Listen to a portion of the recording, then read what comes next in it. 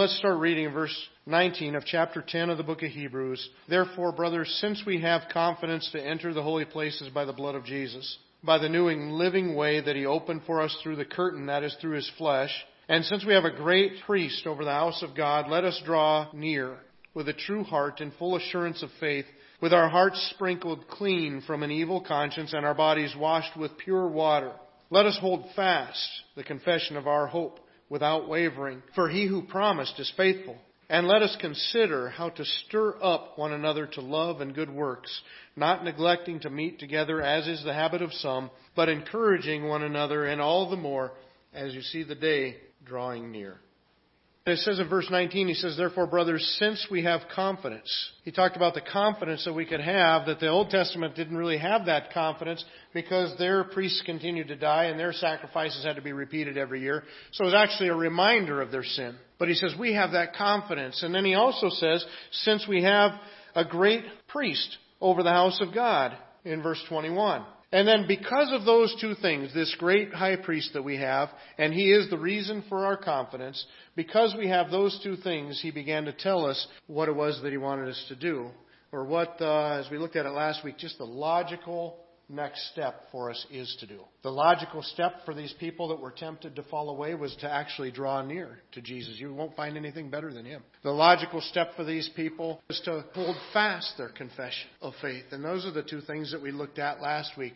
He says, let us draw near, let us hold fast. And then today we want to look at just that third one. Let us consider how to stir up one another to love and good works. If I could put this into one word, I would say that the point that he's making here is faithfulness. But it's changed a little bit. See, the first two words, by drawing near to God, holding fast to God, he's dealing with faithfulness there too, but his faithfulness right there is really directed toward God. Sometimes I run into people that say they don't really believe in going to church and things like that because I believe that my relationship with God is a personal thing. Well, your relationship with God should be a personal thing. There is no way to have a relationship that's not personal. But our relationship with God should also be interpersonal. There's two aspects of our relationship to God. There's a vertical one where we relate directly to Him, and there's a horizontal one, which is how we treat other people. We see that all over the place. We see that when Jesus was asked, what's the greatest commandment? He didn't stop at the greatest. He says the greatest is love the Lord your God with all your heart, soul, mind, strength. But the second one is like unto it, love your neighbor as yourself. He would not leave off the second one, even though He was only asked for the first.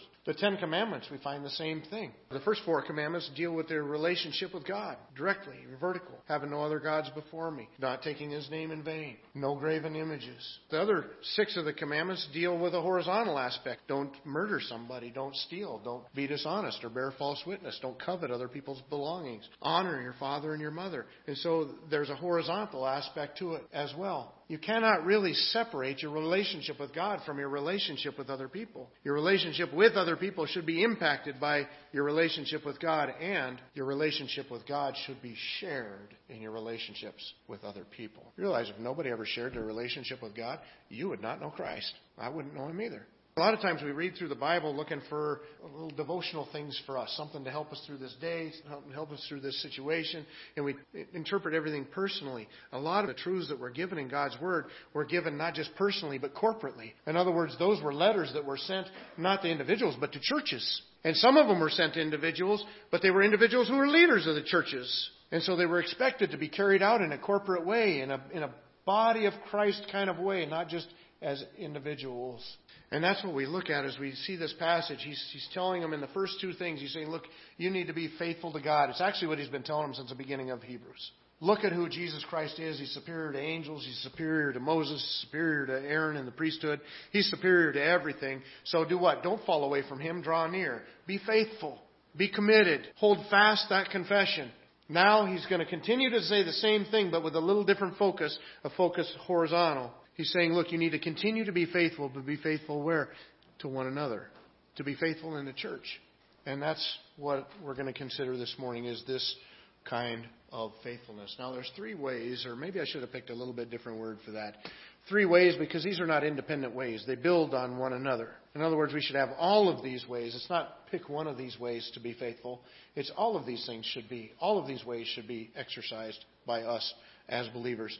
The first way that we find is what I would call creative. We need to be creative. Notice he says consider. Let us consider how to stir up one another. I love that. Stir them up. He's saying, look, I want you to stir one another up. I want you to get each other moving. But the first thing he says, I want you to think about it. It's being thoughtful. It's about thinking about one another in an intentional way. In other words, I'm supposed to spend time, and I do, thinking about you. And you're supposed to spend time thinking about me and one another. All of us should be thinking about each other. I'd dare say that this week a lot of thought went into Judy. A lot of thought went into Judy. And you want to know why? Because she's going through a hard time right now. And we want to be there for her in this struggle and in this time. And so there was a lot of time people spent praying. I also know there was a lot of people that stepped up and maybe made something and brought it over, or maybe reached out in different ways. Some that were very visible, some that were not very visible. Some things were dropped off here for Judy. She probably doesn't even know who made it or brought it. But you know what? People are thinking, what are things that would be an encouragement to her this week? What can I do to lighten her load? What can I do to strengthen her walk? How can I be there? That's what we're supposed to be doing. We're doing right when we do that. Even before this last week, I think it was a couple weeks ago, I thought about several things that I've seen in our church over the last months. I'll share a little insight with you. I don't know, Chad, yesterday we were out at the lake and we were talking, and he had shared something to me that he'd heard about pastors, and he said, you know what, I never even thought about that, about you guys. And he says, it just made me think a little bit. Well, I'm going to share with you something else today. You know, when you're a pastor and you're watching your church and you're gathering together on Sundays and you're worshiping and you're teaching and you're leading and those kind of things, you watch your church. It's kind of like when I'm a parent.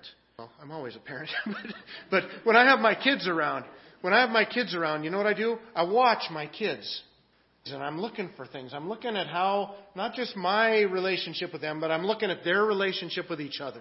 And it warms my heart when I see one of my kids do something for my other kids, or say something nice for my other kids, or maybe not even for their sibling, for a nephew or a niece. Or when you're a parent, when your kids or your grandkids do something for one another that is really cool, that just warms your heart, doesn't it? Well, there's a little bit of that when you're a pastor too. When I watch my people, my church, my family, when I watch them relate with one another, I see things.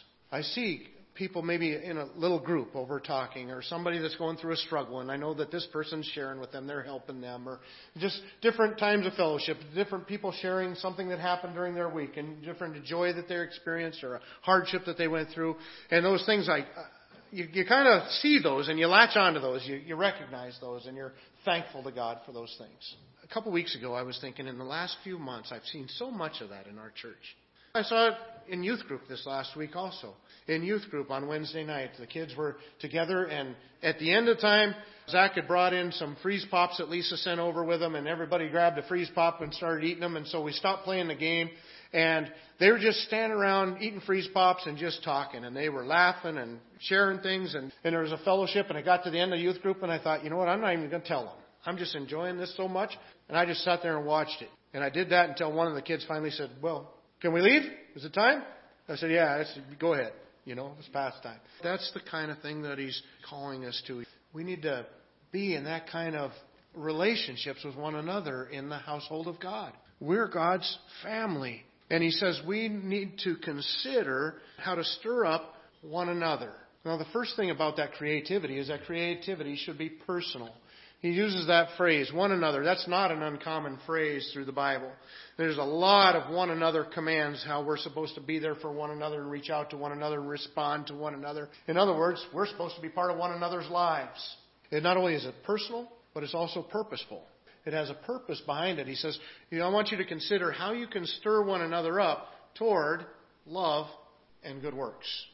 The Apostle Paul, and I'm not convinced that that's who wrote Hebrews here, but the Apostle Paul, in a lot of his epistles, measured individuals and churches by three things: faith, hope, and love. And the Thessalonian church was doing very good, and he starts off and talks about their work of faith and their labor of love, their patience of hope. But then he went on to strengthen their hope by giving them a better understanding of end times events. In the book of 1 Corinthians, these are people that were measuring themselves by very different things. They were measuring themselves by external things. Things that were more showy, speaking in tongues. And the Apostle Paul would tell them, let me show you a better way. 1 Corinthians chapter 13 and verse 13, he says, now faith, hope, and love abide, these three, but the greatest of these things is love. Well, the author of the book of Hebrews is doing something very similar here at this moment. Notice in our passage of the 3 let us commandments, the first let us commandment was let us draw near with a true heart and full assurance of faith. The second of these commandments was let us hold fast the confession of our hope. And the third one is let us consider how to stir up one another to love and good works. You know, Jesus said the greatest commandment was to love. He said all the law is fulfilled in the one command, love your neighbor as yourself. Love is to be a big part of our life and a big part of our focus. And that's what we want to stir one another up in love. That I love them more deeply, they love me more deeply, we love God more deeply. This is something that we just cannot grow enough in. And so when we're encouraging people, there is a purpose in it. There is an end goal, and it's to draw them toward the love of God in Jesus Christ. It's also good works. They're very important. A lot of times we can tend to kind of diminish good works because we're often arguing about their role in salvation. That we're not saved by works, we're saved by grace through faith. But you know what? It goes on to say we are His workmanship created in Christ Jesus to do good works. In fact, these works that God laid out in advance for us to do. James would say if we have a faith that doesn't also have works, that doesn't manifest works, then our faith is dead. It's empty. It's non-existent. Good works are a part of our life. They're not the cause of our salvation. Our salvation is only by the grace of God. But as soon as we're saved, we work because that's the fruit of God saving us. That's the demonstration of what He's accomplished and is accomplishing in our lives. And so our creativity is to be not only personal, thinking about what each individual needs, but it's also purposeful. We're headed towards certain goals, love and good works. Also, we see it's to be consistent. When you think about it, it's kind of in the word, isn't it? How can we be inconsistently faithful? Doesn't make any sense. It kind of spells it out all of its own. But we got to be consistent in our faithfulness. We notice, first of all, that we need to be consistent in presence. Because it says, not neglecting to meet together, as is the habit of some. For all the thinking that we might do about how we might stir one another up to love and good works, we cannot do that long distance. Those things have to be done in presence. I remember when I was considering coming up here, I remember thinking about the idea of coming up to such a rural community, a small town. And one of the things that really drew me toward going to small town ministry was the idea of knowing people. I remember reading a comment one time that said you can impress people from a distance, but you can only impact them up close. In fact, I think in the Bible that I carried around at the time, I think I wrote it in one of the pages in the back.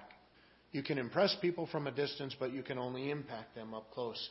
And you know what I thought about? I thought, in a small town, what opportunity there must be for impact. You're going to know more people.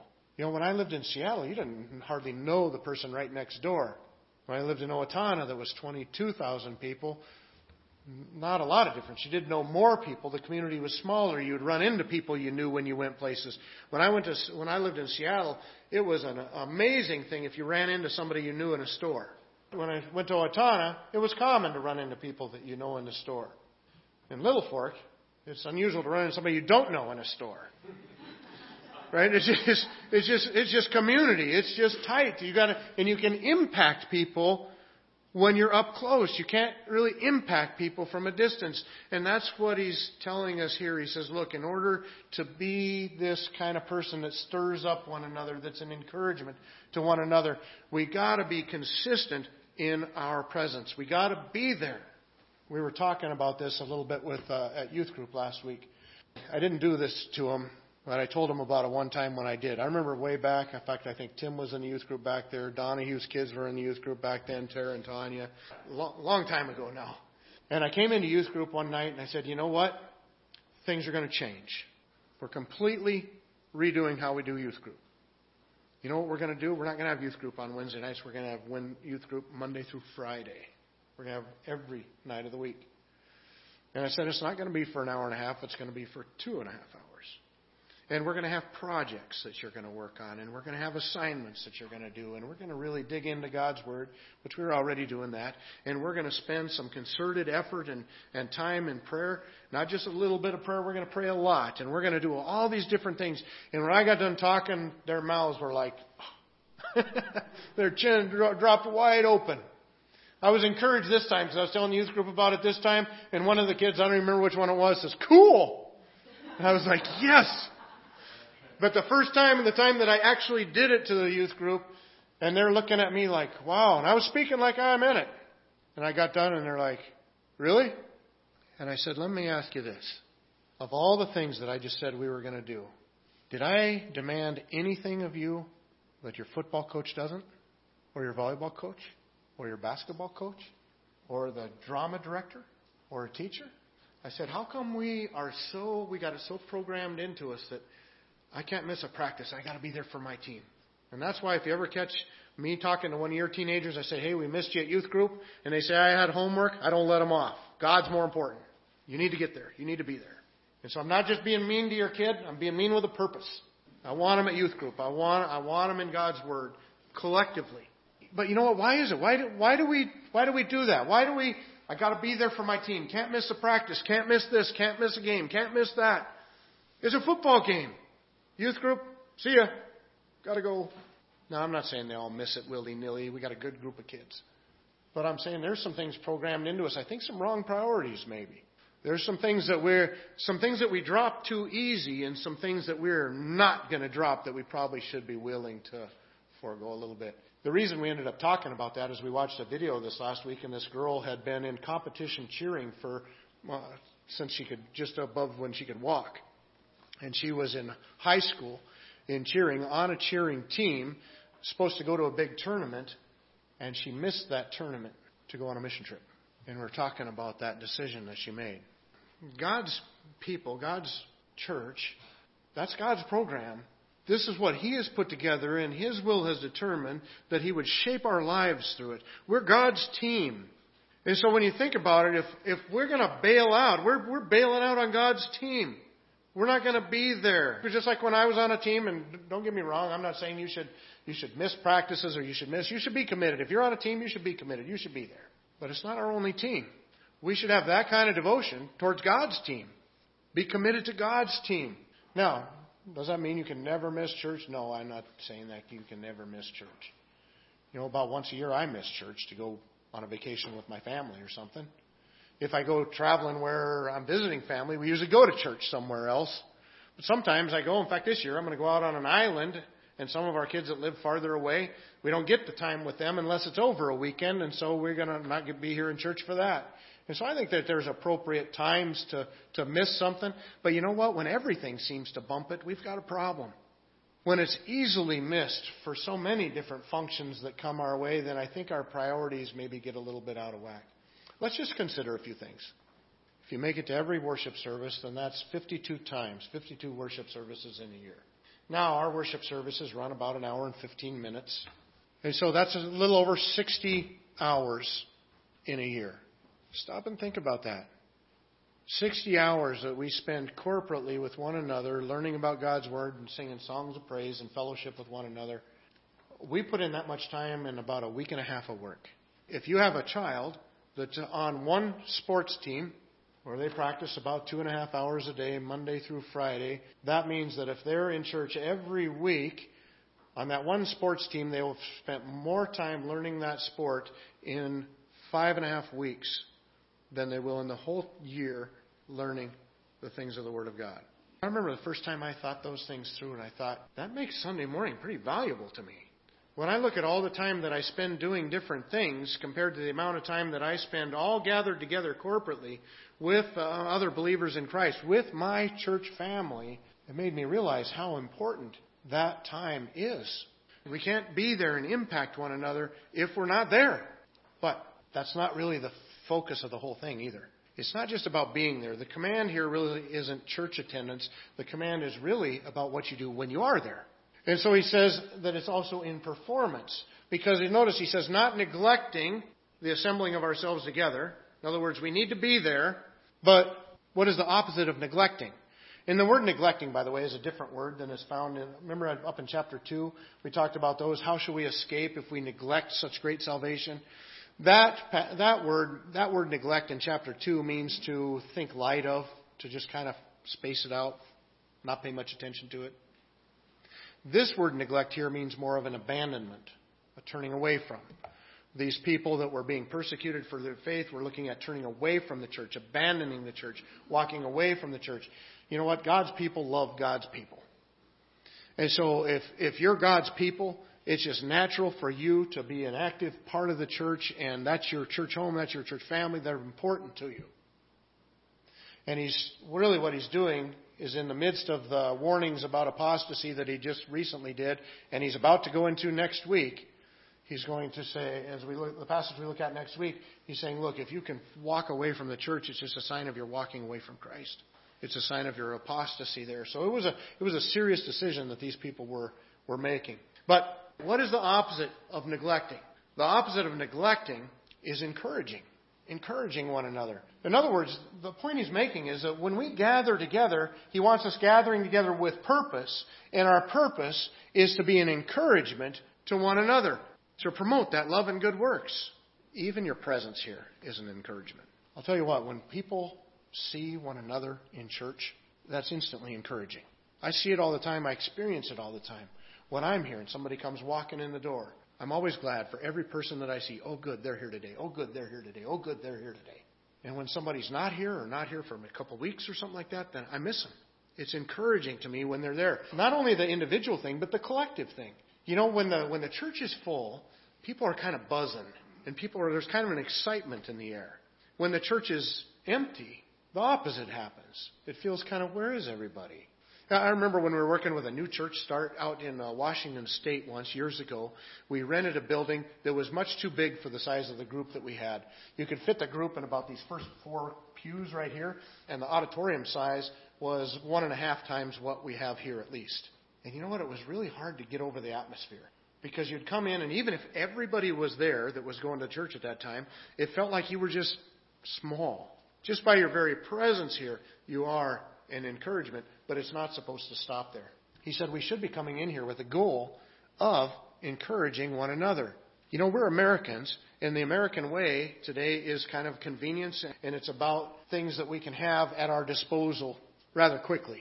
And so I know I've heard people talk, and I've heard conversations before about, well, you know what, I can miss church because I've got this devotion going on in my life. I've got this maybe radio program that I'm listening to, or I've got this Bible study that I'm working through. You're missing the point. That's not church. You see, when you come into church, now I truly hope you gain something from it. I'm working hard to try to make sure you are encouraged, and we want you to be encouraged. But you know what? When we come into church, our focus should not be about us. We're not a consumer here. We're a participant. We're not coming in here to say, well, what am I going to get out of this? And you know what? You will never get as much out of church until you start putting into it. When you start trying to be an impact and be an encouragement and how can I benefit somebody else, you'll get so much more out of church than you ever thought about getting before. The primary focus is not just our being gathered together. We got to do that, but that's just so that we can do the second part, which is to be an encouragement one to another. In Hebrews chapter 3, verse 13, he says, "But exhort one another every day as long as it is called today, that none of you may be hardened by the deceitfulness of sin." So he'd already told us earlier in the book of Hebrews that we really need one another. We need the encouragement, the exhortation that we get from one another to keep us from being hardened in our sin. Throughout the New Testament, he tells us to encourage one another in many different ways. In Romans chapter 1, verses 11 and 12, he says, "For I long to see you, that I might impart to you some spiritual gift to strengthen you. That is, that we may be mutually encouraged by each other's faith, both yours and mine." The Apostle Paul is saying, look, I long to be with you. Well, you know why? Because I want to encourage you, and I know that encouraging you, you're going to encourage me. Our faith is going to uplift one another. That was his goal. Romans chapter 15 and verse 5, so toward the end of the same book, it says, "May the God of endurance and encouragement grant you to live in such harmony with one another in accord with Christ Jesus." You see, when we're encouraging one another, we're manifesting an attribute of God. because He is the God of encouragement. Colossians chapter 4, verse 8 says, I have sent Him to you for this very purpose, that you may know how we are, and that He may encourage your hearts.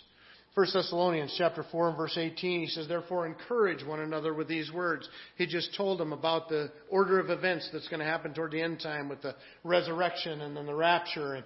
And he says, you need to encourage one another with these things. And just a little bit after that, he says, therefore encourage one another and build one another up just as you are doing. We need to be that encouragement toward one another. We need to be consistent in our faithfulness toward one another. Consistent in our presence, that we're going to be there. We're not going to forsake the assembling, but what will be consistently a part of that assembling for the purpose of encouraging one another. And then lastly, our faithfulness toward one another should be climactic. Somebody once said the whole of history is His story. And when you read through from the very beginning, we see where we're from, and the end, where we go, where we're going to, where we're headed, and we see that there's a definite progress. He says that we should do it so much the more. In other words, our faithfulness should increase as we see that day approaching, or as that day draws near. The day that he's talking about is what the Bible refers to as the day of the Lord. It encompasses two different things. It encompasses Christ coming back for His own and His receiving them up to be with Him, and followed by His wrath being poured out and His judgment. Then that means that this climax has two different results. The first one is anticipation, and that's on our part. Those who are believing in Jesus Christ should be looking forward to that day, longing for that day when He will return and we will be with Him. Why do we long for that day? Because we know that our sins are forgiven. We know that they're paid for. God has separated us from them as far as the east is from the west. Their sins and iniquities will I remember no more. We're looking forward to being with Jesus Christ on that day. But at the same time, we know the judgment is coming, and so there is fear. And that's exactly, if we look at the context of this passage that we're looking at, look first of all at verse 19. Verse 19 says, therefore, brothers, since we have confidence to enter the holy place. In other words, we have confidence in entering the presence of God. So we ought to be anticipating the day that Christ returns, looking forward to the day that Christ returns, and encouraging one another because we know it's coming. But now let's look at the next verse, the one that's going to start us off next week. Look at verse 26. It says, for if we go on sinning deliberately, after receiving the knowledge of the truth, there no longer remains a sacrifice for sins, but a fearful expectation of judgment and a fury of fire that will consume the adversaries. And he ends up saying it is a fearful thing to fall into the hands of the living God. And so the point that he's making is, look, as we head toward the climax of human history, when Jesus Christ comes back, He's going to come back to deliver His people and to judge the unbelieving world. And so there's two different responses. And so when He writes to these people, to this church, He's telling, look, those of you who are standing firm in your faith, those of you who are drawing near, those of you who are holding fast, those of you who are encouraging one another in love, anticipate the return of Christ and let it prompt you toward more of that. But He's also warning, and He's saying, those of you who are drawing back, those of you who are thinking of dropping your commitment, those of you who are forsaking the assembly, who are abandoning the church, He says, fear. Because that fear should draw you to Christ. And so as we look at this, we need to be faithful. We need to be faithful to God, draw near to Him, hold fast. We need to be faithful to one another. Let's consider how we can stir each other up towards love and good works.